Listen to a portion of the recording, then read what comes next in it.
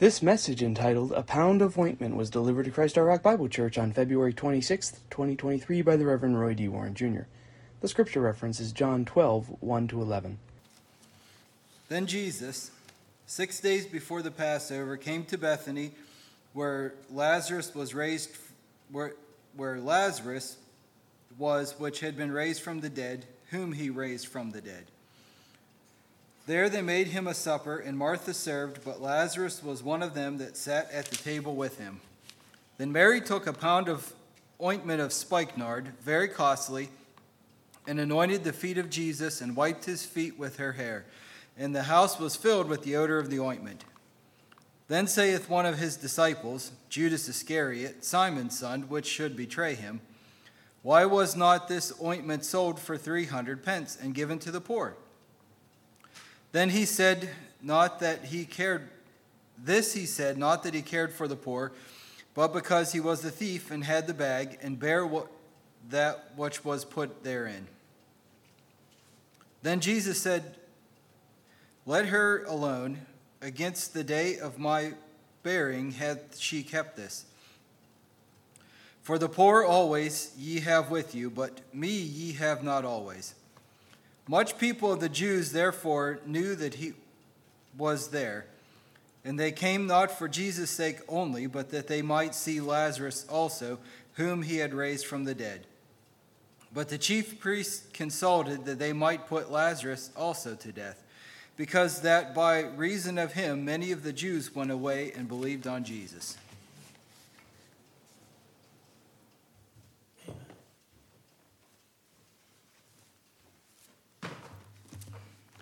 Thank you, Jesus.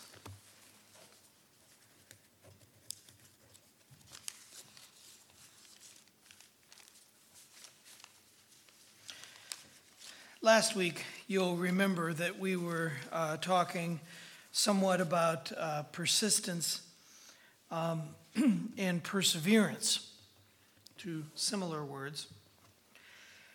And I want to come back to that for just a second, because really it's all related. And really, the season of Lent is a picture of all of that. And that's why it was good that we had that. Last week, as we were leaving or coming to the conclusion of Epiphany, which is pointing the way to Lent, pointing the way to the cross and to Easter. Praise God. The old man the newspaper reporter was interviewing had just turned 104. How did you do it? The reporter asked. Well, I think I ate the right food. I think I got plenty of sleep each night. I didn't fool around and never indulged in alcohol, smokes, or chewing tobacco. And the reporter said, well, I had an uncle like that, the reporter replied, but he died at 55. Can you explain that? Sure, the old man replied. He just didn't keep it up long enough. Okay, that was funnier than that. Oh, yes, it was. That was a real knee slapper. All right. Well, you get the idea. Got to keep going. It's all the way to the end. You don't just get halfway and go, well, I did pretty good. No, it's all the way. Praise God. And I think maybe that is the key, this idea of persistence, okay? To keep going, to not quitting. Jesus had just raised Lazarus from the dead, and I mean just.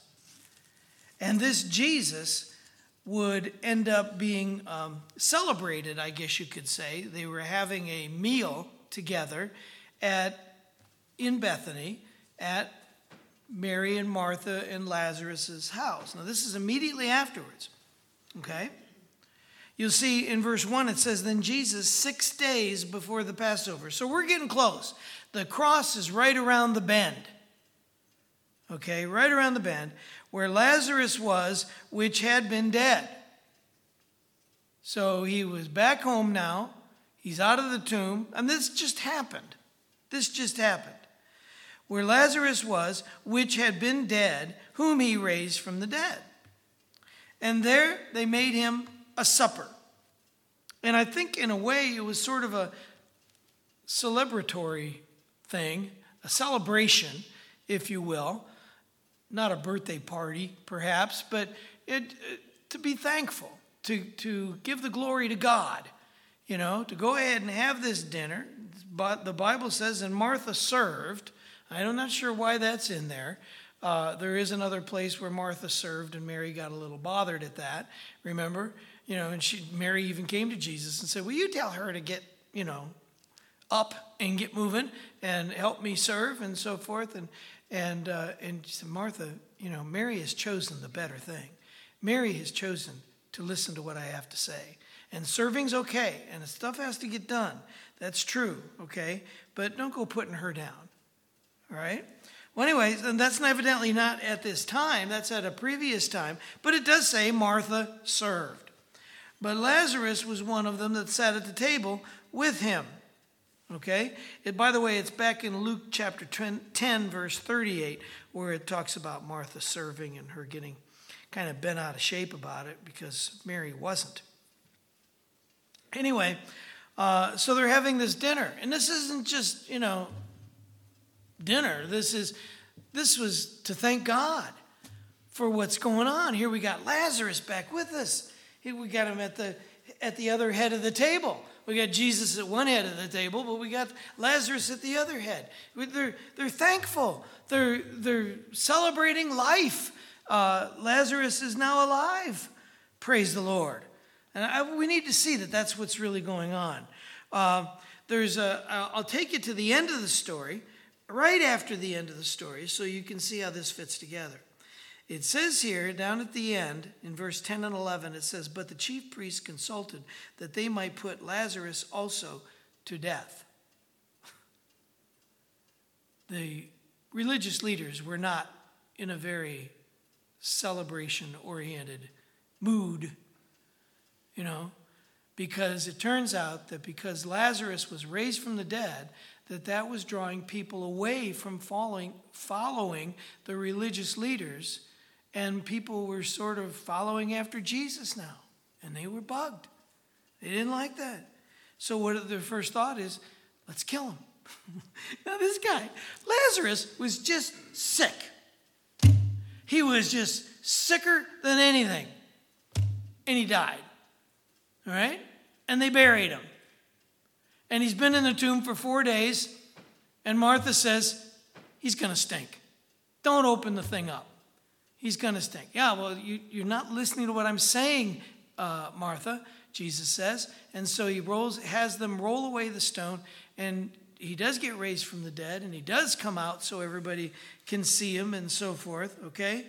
But then it says in verse 10, "But the chief priests consulted that they might put Lazarus also to death." So there he is at this dinner, and they're having a good meal and enjoying life itself, literally life itself, because now he's alive. Okay? And that sparks them to think, well, let's kill him. Now, this guy was already dead. This guy was just sick, dead, buried, and now they want to kill him again. Incredible. Look at verse 11. "Because that by reason of him, many of the Jews went away and believed on Jesus." So they're not following the religious leaders anymore, and they're going after Jesus. That was the channel of an act. It was due to this that they wanted to kill him. Now look at verse 12. "On the next day," this is how specific this particular scripture is. On the next day. So, in other words, what's taking place in their house and having this dinner and so forth was on Saturday night. You know that for a fact. It's Saturday night.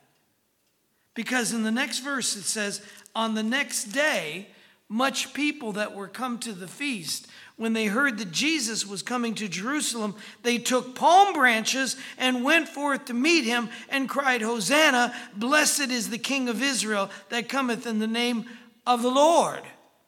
That is Palm Sunday.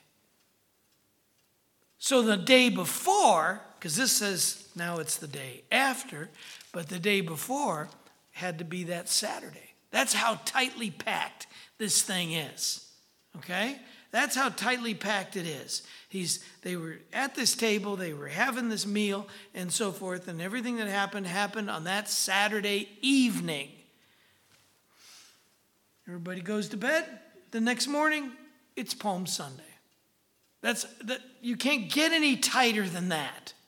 I hope you all see that. I think it's important. You'll see why as we move along. Okay? Praise God. If you belong to Jesus Christ, and in a very real sense, I think these people saw that they did. You know, just look at the way Mary talks about Jesus when Lazarus had died. Look at the way Martha, oh, Jesus. You know, even now, if I know you didn't come in time to heal him, you know, they got after him for that. You didn't come in time, you know, but even now, I know whatever you ask of God, he will give you. I think Mary, I think Martha, I think Lazarus, I think all three of them saw Jesus as not just a friend, but he is Lord. I'm pretty sure that's what they're saying when they say these kinds of things. And when you belong to Jesus Christ, you are not your own. The Bible says that you have been bought and you have been paid for with a price. And that price is the precious blood of Jesus Christ. Amen? Okay? All right. Let's just set up a scenario, if you will. Let's say you invite me to your home for lunch today, after church. Okay? You clean up the house, you cook a fabulous meal, and you put the Bible out on the coffee table because, after all, it is the pastor that's coming. I arrive, however, in a paneled truck with a crew of workers, and all of us have blue jeans on. Now, this is Sunday, after church, okay? We get out with all the paint cans and the brushes, and we start painting your house a whole rainbow of colors, whether you like it or not. I also decide that a wall or two needs to be knocked down, so we proceeded on that front too, whether you like it or not. And your living room furniture, we have judged that it needs to be rearranged, and so we do. And then I ask you for the menu, what are we having for lunch? And when you say we're having spaghetti, I suggest we have pizza instead, whether you like it or not. Finally, you say to me, what do you think you are doing? And the other way of putting that would be, who do you think you are? Okay. I only invited you for lunch. We didn't talk about any of this other stuff. You're acting like this is your house and not mine. Okay, well, it simply illustrates, what if you have been to Calvary and you have received Jesus Christ as your Lord and your Savior? You need to start recognizing that the house that is your body, not a physical being with walls, okay, but your body, that house, your tent, as the scripture puts it, that is your body, does not belong to you anymore. It's not your house. It belongs to Jesus because he paid for it. He bought it. He suffered and died to give you new life. It's not your house anymore. It's God's house.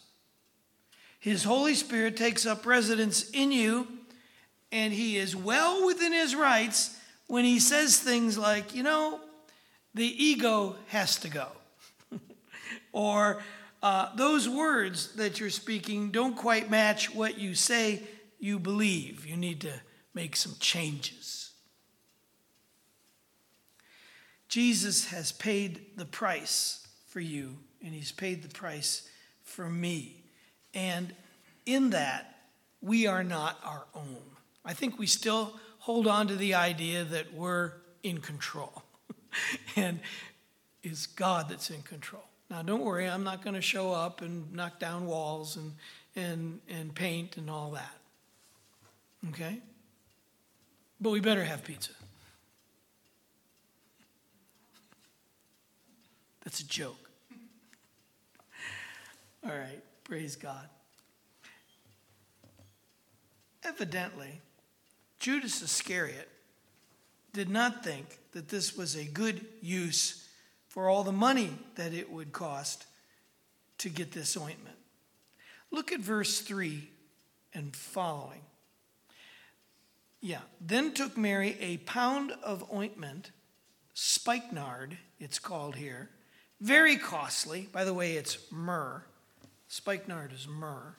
Very costly, and anointed the feet of Jesus. Now, you know what myrrh is. Myrrh is an ointment that was used to bury people. Okay? And so she took that ointment and she anointed. Anointed means to oil something. The priest would come along and put oil on this or that. Or to ordain the priest, oil would be put on his head. Remember, they took oil and they ran it down Aaron's head and it ran down his beard and so forth. That's anointing. That's what that is. It has to do with oiling something. Okay? All right? And the house was filled with the odor of the ointment. And I want you to think about that for a minute. How that should have changed things. Okay? How that should have, and really, in a sense, was intended to. Because anywhere that Jesus went, everybody would know what had happened. Right? He comes to the, let's just say he comes to the Garden of Gethsemane, and the other disciples are there. And of course, eventually what happens is a whole crowd of the enemy comes, and they're going to capture him, including the chief priests and all the, temple soldiers and so forth and so on. And they all come and they gather around Jesus, and Judas goes ahead and gives him a peck on the cheek, and that was the sign, because it was going to be a tumultuous time, and you might get the wrong guy. So I'll kiss on the cheek, the guy that you're supposed to capture. So they all kind of gather around Jesus, and they start sniffing. This spikenard is powerful stuff.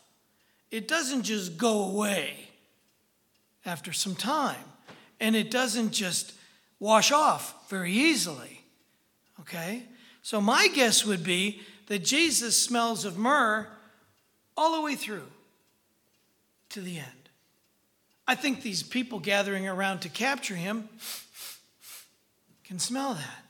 And they probably say to themselves, if not each other, what is this? What's going on?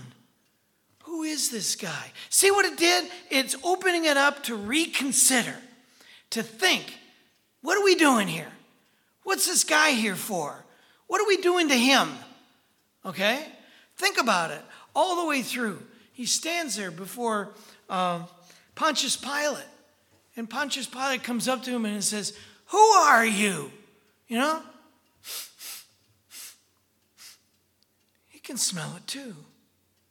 And he's thinking, what is going on here? What is this all about?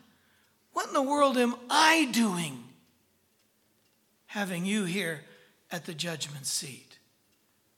And same thing with, what's his name, the other judge, Herod. He gets next to Herod, and Herod's soldiers go ahead and put that robe on him and the crown and all the, so forth. And those soldiers saw, what's going on? What about at the cross? What about the centurion? What about the other soldiers that have to actually get him on the cross? They throw him down onto the cross, onto the ground, and they nail down his wrists and they nail down his feet, and they go, what is this? What's happening? And part of the question of what's happening is, what am I doing? Jesus, when the other people, and by the way, it was not just Judas, it was, another gospel says it was all the disciples, they all chimed in, and they didn't think this was a good use of money, to use this expensive ointment on Jesus like this. And that's when Jesus told him, she is anointing me for my burial. So this stuff is going to last. Okay? She's anointing me. Not that they wouldn't do it when he really dies, because they did. They lugged all this stuff to the tomb, and they were planning on anointing him. They did some of it before they left the tomb, but they were going to really do it up when they came back. And when they came back, he wasn't there. But they were ready for it. Probably the tomb itself smelled like it. What in the world is going on here? What are we doing here? I mean, these soldiers and this centurion, they got to be wondering. If you remember, it was the centurion himself that when Jesus was on the cross and when he died, he said, surely this had to be a righteous man. And I think the olfactory here, if you've ever seen the movie Pig, about the pig that talks and goes around and so forth.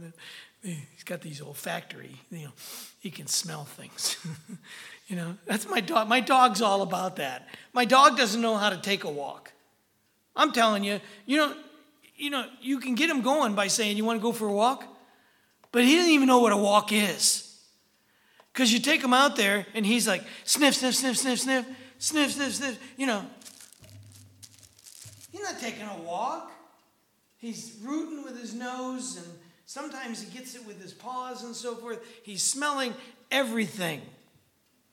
There's no walking involved. It's just, you say something about going out to the cemetery, he can't wait to get out there. Oh, he starts crying in the back seat. He's got to get out there. But it's not to go for a walk, and even though you say the word walk and he gets all hyped about it, he doesn't even know what a walk is. Because he's busy sniffing.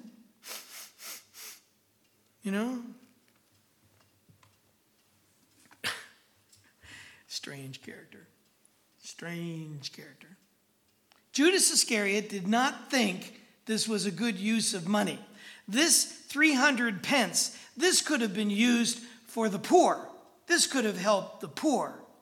And by the way, 300 pence was the equivalent to a whole year's salary, depending on what kind of job you had. But it was your typical yearly salary. Might have been a whole lot, might have been a little less, I don't know. But it's not just a half a day's worth or anything like that. It's a year's worth. But that could have helped the poor. And Jesus said, you don't know what you're talking about. You're always going to have the poor. You can help them any day of the week. But you're not always going to have me. And Mary has recognized that when she brought this spikenard out and opened it all up and poured it on me, that she is anointing me for my burial.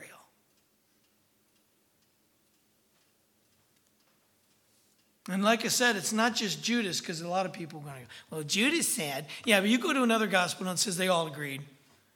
The other disciples were saying the same thing. Judas might have voiced it, but the others all agreed. This is a waste of money. We could have done much more with it. And of course, the Bible even explains right here that Judas is the treasurer. And so he's got the bag and he's got the money, and he wanted to be able to dip his hand into that and get some of that money out of there. Well, if it goes off and pays for spikenard, then, he's not going to get his hands on that money. So he was all bugged about that.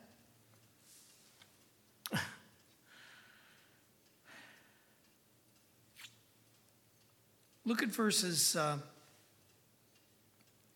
go a little further. 4 to 8. Yeah, look at 4 to 8, okay? So you already saw that the house was filled with the odor of the ointment. And really, anything around Jesus for days to come would be filled with that odor of the ointment. You couldn't get away from it. It was always there. Then saith one of his disciples, Judas Iscariot, and as I said, don't forget, another gospel, in fact, it's Luke, if you're curious. Luke says, and it's back in chapter 7, so it's early on, so you know it's a different time, okay? Luke says that the other disciples, they all griped about it. So maybe here in this time, when this ointment was being used, maybe Judas is the only one to mention it, but there was another time they all agreed. They all agreed.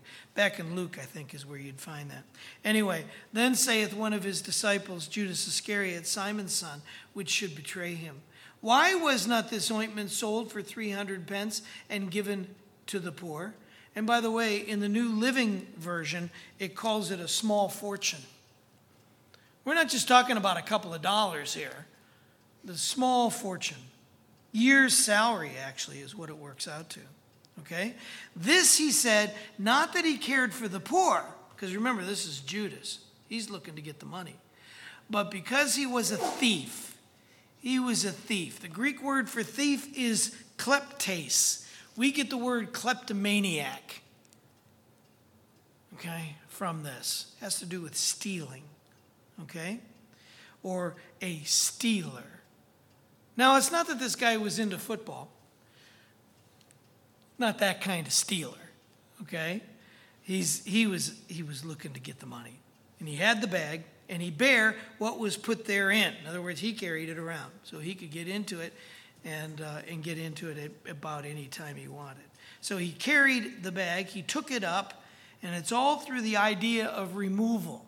The word itself, from the Greek, it's with the idea of removal. So he's got the bag and he's got the money in it, and he wants to be able to dip his hand in and remove it. And that's evidently what he was doing. Okay, stealing the money. Then said Jesus, let her alone. And I go ahead and get emphatic about that because I think that's what it was. Let her alone. Stop it, guys. You're getting after Mary and you're putting her down and you don't even know what you're talking about. Let her alone. Leave it. Go. That's what it means, to let her alone. Stop bothering her. Against the day of my burying hath she kept this. For the poor always ye have with you, but me ye have not always. Glory to God. This pound of ointment was, even though it was sweet and it was aromatic, is maybe the best way to put it, it still has the flavor of death. You know why? Because it's myrrh. And everybody knows what myrrh is used for. Did you ever think it was kind of odd that the wise men would show up not too long after Jesus was born and have gold, frankincense, and myrrh? What are you thinking? Why are you giving this baby ointment for death? Well, of course, it's all prophetic. He would indeed be one that would come to the point of death and be anointed with spikenard, with this myrrh. So in a very real sense, it has the flavor of death because everybody knows that's what that's used for. All right? And it's not flavor of death that it stinks badly. No, flavor of death in the sense that that's what it's used for. And so you were being prophetic when you give Jesus as a baby some myrrh, that it could be used later. George Bernard Shaw said, there are indeed some fascinating statistics about death. You ready for this one? For example, 1 out of 1 dies. I want you to think about that for just a second.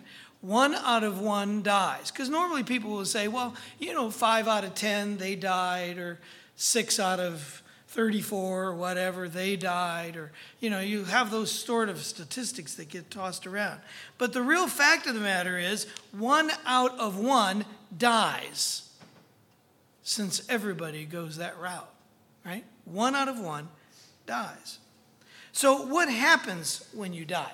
Well, some people believe that death is simply the end of existence. They believe in something called annihilation. Now, I'm gonna hold up and not mention specifics on that because it is one of the well-known cults that are around in the world today that believe in that. They don't believe in a heaven, they don't believe in a hell. I might be saying the wrong thing, so I'm not even going to say it.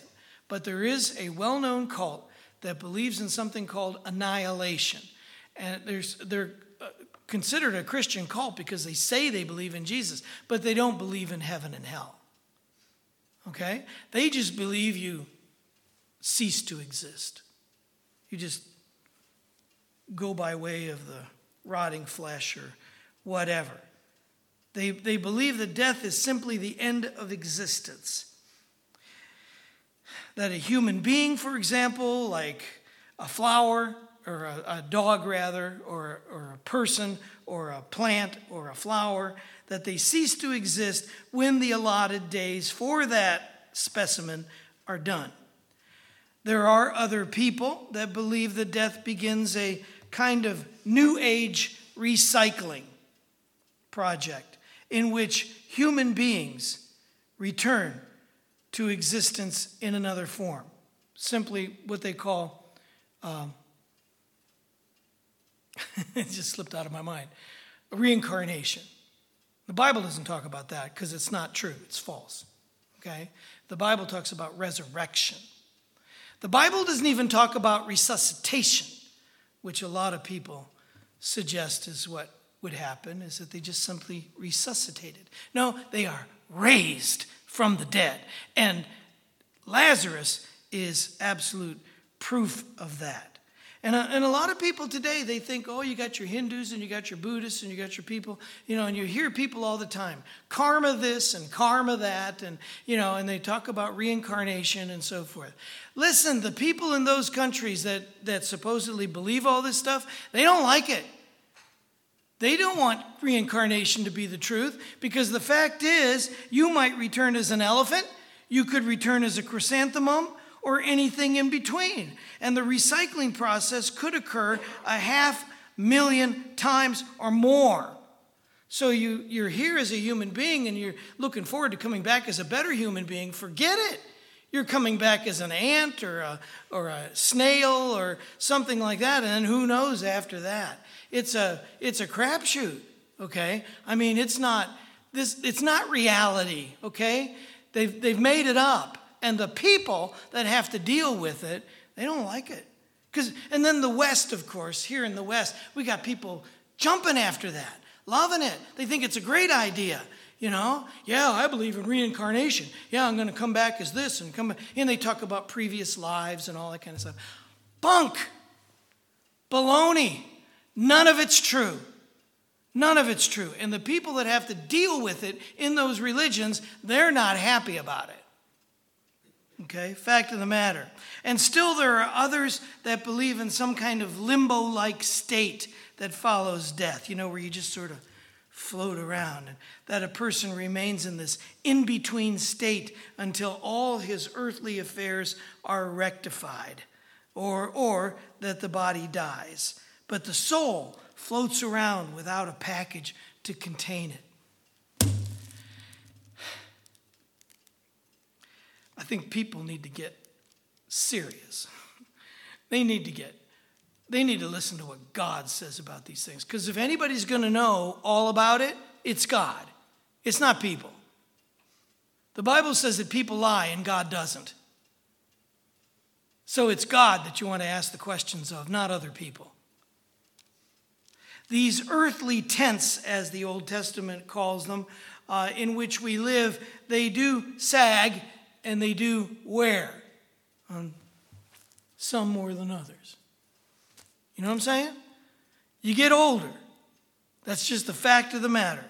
And Paul says that in them, in these sagging and wearing out tents, these tabernacles, they're called in the Old Testament, we groan. But when the stakes are pulled up and you're going to move to another campsite, so to speak, and we leave this life, the Bible teaches that Christians go immediately to be in the presence of the Lord. Jesus was talking to the thief on the cross, And the thief said, "Remember me, Lord, when you come into your kingdom."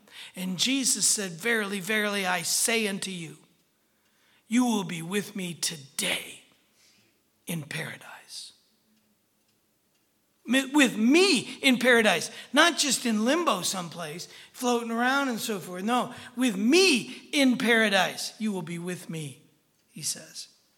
Jesus' own resurrection is our pledge, our promise that these things are true and the other things are not. Let's get serious about this stuff. So the day of death is not the last day. It's really kind of like Billy Graham said. You remember? Billy Graham said it's really only moving day. He talked about it as his change of address. You know, you go to the post office when you're moving and you fill out a change of address card. That's about what it amounts to. Change of address. You no longer live here, you live there. Not just anywhere, everywhere, and in this state or that state, or as like you say, an elephant or a chrysanthemum, no. Not at all. See, there's so many lies going around in our society today, and people are just buying it. They are just gobbling it up. They think it's cool. They think it's neat or something. And I'm telling you, it's a lie right out of the pit of hell. Right out of the pit. Glory be to God. Look at verses 9, 10, and 11. Would you look at those then? This closes it up. Much people of the Jews, therefore, knew that he was there. Okay, they knew he was there. They knew that Jesus was there. They knew that Lazarus was there. And they came not for Jesus' sake only, but that they might see Lazarus also. He was a spectacle. He was a showboat. He was the person to come and get his autograph. Might as well say it that way. They're coming to meet Lazarus, the guy who was raised from the dead. Okay? That's what they're doing. Whom he had raised from the dead. And then in verse 10 it says, "But the chief priests consulted that they might put Lazarus also to death." So the religious leaders were planning on killing him because he was leading people away from the Jewish thing, and people were starting to follow Jesus. And the religious leaders didn't like that at all. Because that by reason of him, many of the Jews went away. They were leaving the following of the Pharisees and the Sadducees and all of that kind of stuff, and they were believing on Jesus. They were believing on Jesus. These leaders had an unbelievable amount of pride, and this whole thing was bringing them down. They didn't like that at all. That's why they wanted Jesus dead. But it's also why they wanted to kill Lazarus again. I mean, come on. The guy was just dead. Now he's alive, and you're going to kill him again. I mean, how rude. Okay? How rude. In fact, we can all begin, I think, to feel this way, when even attacked, like we have some kind of target on us. Remember I told you about the Far Side comic, where the two deer are standing there and they're talking in the woods, and the one deer's got a big bullseye on his front. And by the way, it has them standing on their back feet and they're talking like people. Okay? Anyway, there's another Far Side comic. Let me digress for a second. There's another Far Side comic where you're coming past a pasture and all the cows are there. And then when the car's gone, they all stand up and they're leaning against a rock or against a tree or whatever, but they're on their back feet. And they're just talking about the stuff of the day, talking about banking or, whatever. And then they hear a car coming again, and they all get down on four legs and start chewing on the grass. When the car's gone, they get up. Like, this is what really goes on. Okay. And these two deer stand there, and the one's got a big bullseye on his chest, and the other guy says, "Bummer of a birthmark, Al. Bummer of a birthmark."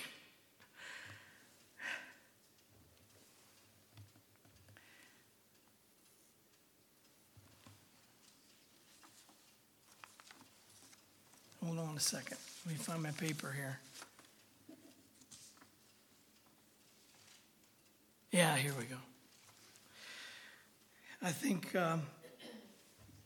we wonder about that, and we think about that. Why was that particular joke even a joke? Because of because we all feel in one form or another that we have a bullseye on us, that Satan's just waiting to zing us because we've got that bullseye. We're the target, and we do have, in a sense, a target on us like that, a bullseye on us. If you are in Christ, you are Satan's target. He wants to get at you, okay? And he's not going to stop. He's not going to stop shooting you in this life.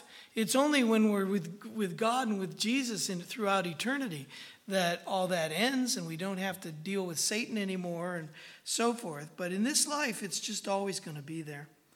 Where does he most often take aim? Well, I think John said it pretty well, the Gospel of John. He says the lust of the flesh, that's number one. Number two, the lust of the eyes, okay? And number three, a boastful pride of life, all right? One last illustration of this, related, and we'll be done. A young man finished seminary, and he was known to be quite the brilliant student. He did everything right, it seemed. He went to deliver his first sermon to his home church, actually, and looking every bit the excellent pastor. He ascended the Anglican-style pulpit. You know what that is, don't you? They have a spiral staircase that goes up, and the pastor's way up here somewhere. I don't know how that goes if you're afraid of heights. But anyway, he's got to climb this staircase, and he gets all the way up there, and he's ready to go. So he ascended that. He got up to the top where the pulpit is, and with utter confidence he did all of this. And he's wearing a brand new suit, and he's sporting a new haircut, and carrying a new Bible under his arm. And as he began to speak, those in the congregation who knew him well said to each other, whispered back and forth, "This man is our best. This man is the brightest. He has multiple degrees. He has a great education. Just look at him." You could almost see ego oozing from every pore as he spoke with such beautiful eloquence. But suddenly, he happened to mispronounce a word. Yeah. And then he mispronounced another word. And then he mispronounced yet another word. And his concentration was shattered. He lost his place, kind of like trying to figure out where my sheets are here. I mean, that's what it feels like. And so you lose your concentration. Where was I? That kind of thing. He repeated himself, went back over something else he had already talked about, repeated himself. He was frustrated. He got embarrassed. He finished his sermon just as quickly as he possibly could. He got down the spiral staircase of the pulpit and got over to the center aisle and then out towards the back of the church. He could not hold his head up, nor could he stop his tears. Someone turned to an old saint in the back pew as the preacher passed by and asked, "What happened to William? What happened to William? So much promise." And the old saint just simply said, "If he had gone up like he came down, he would have come down like he went up." See, that's the pride of life. The pride of life. And we are all pretty susceptible to it. So beware of placing confidence in yourself. Beware of placing confidence in your own natural abilities or even the gifts with which God has blessed you, because pride is at the root of every sin. Okay? And only utter dependence on the Lord Jesus Christ can kill it. And it must die. It's got to die. Until pride is killed out in you, until pride is killed out in me, we can be sure that we are fairly easy targets for Satan.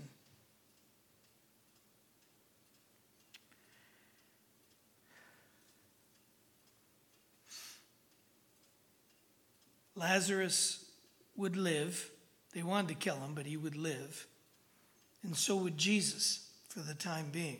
I mean, he doesn't have long. Remember, this is right before Palm Sunday.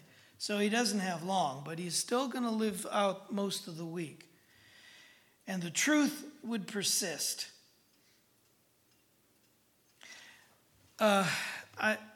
One last thought, and because I said that I was ending with that illustration, but I got one last thing to say.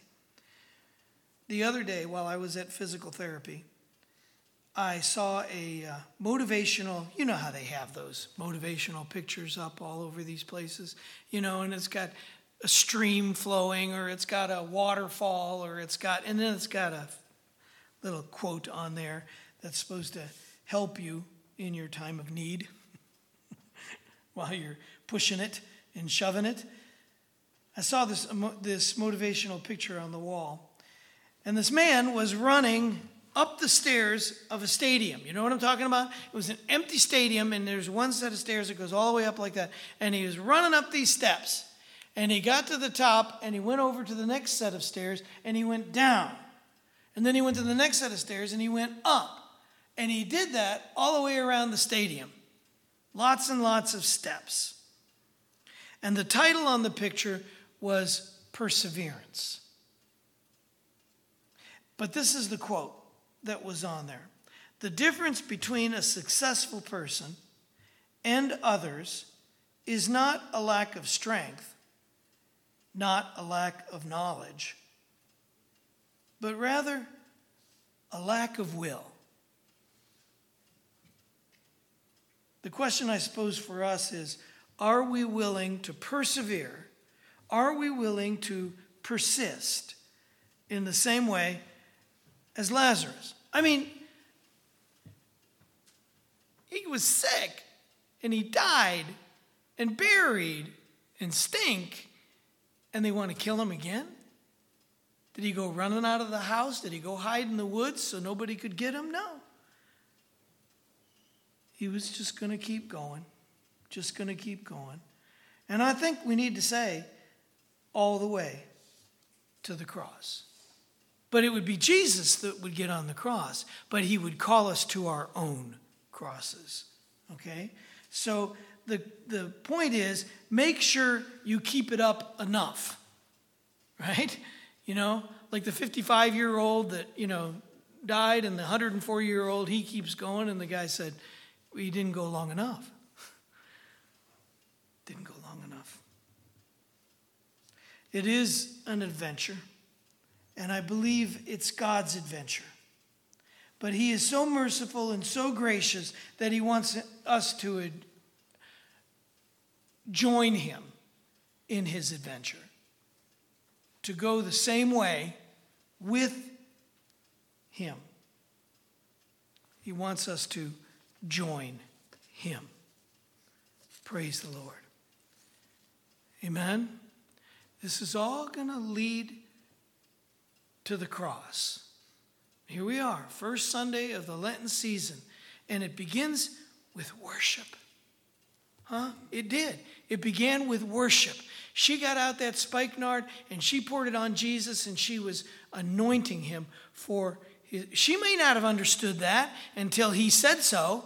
She was there to worship Jesus, so she anointed him with this myrrh. Praise the Lord. And that's how the Lenten season begins, with worship. Amen? And it continues on, okay, in God's adventure. Praise the Lord. The very next day is Palm Sunday. Now, for us on the calendar, the Palm Sunday isn't next week. We're going to be talking about all the things that happened between Palm Sunday and the cross. And then finally, right before the cross, we talk about Palm Sunday. Okay? And then the cross. Praise the Lord. Amen? You see what I'm saying? Okay. Praise the Lord. Let's give God the glory. Father, I want to thank you, dear God, for your mercy here today. Help us, dear God, to always, Lord, decide that we're going to go your way, that we are indeed going to anoint you and prepare you in a very real sense for your burial. And I do pray we'd see the honor in that. We'd see the glory in that. We'd see God in that. And so we thank you. We praise you. We love you, Lord, today and every day. Hallelujah. In Jesus' name we pray. Amen. Praise God. Amen.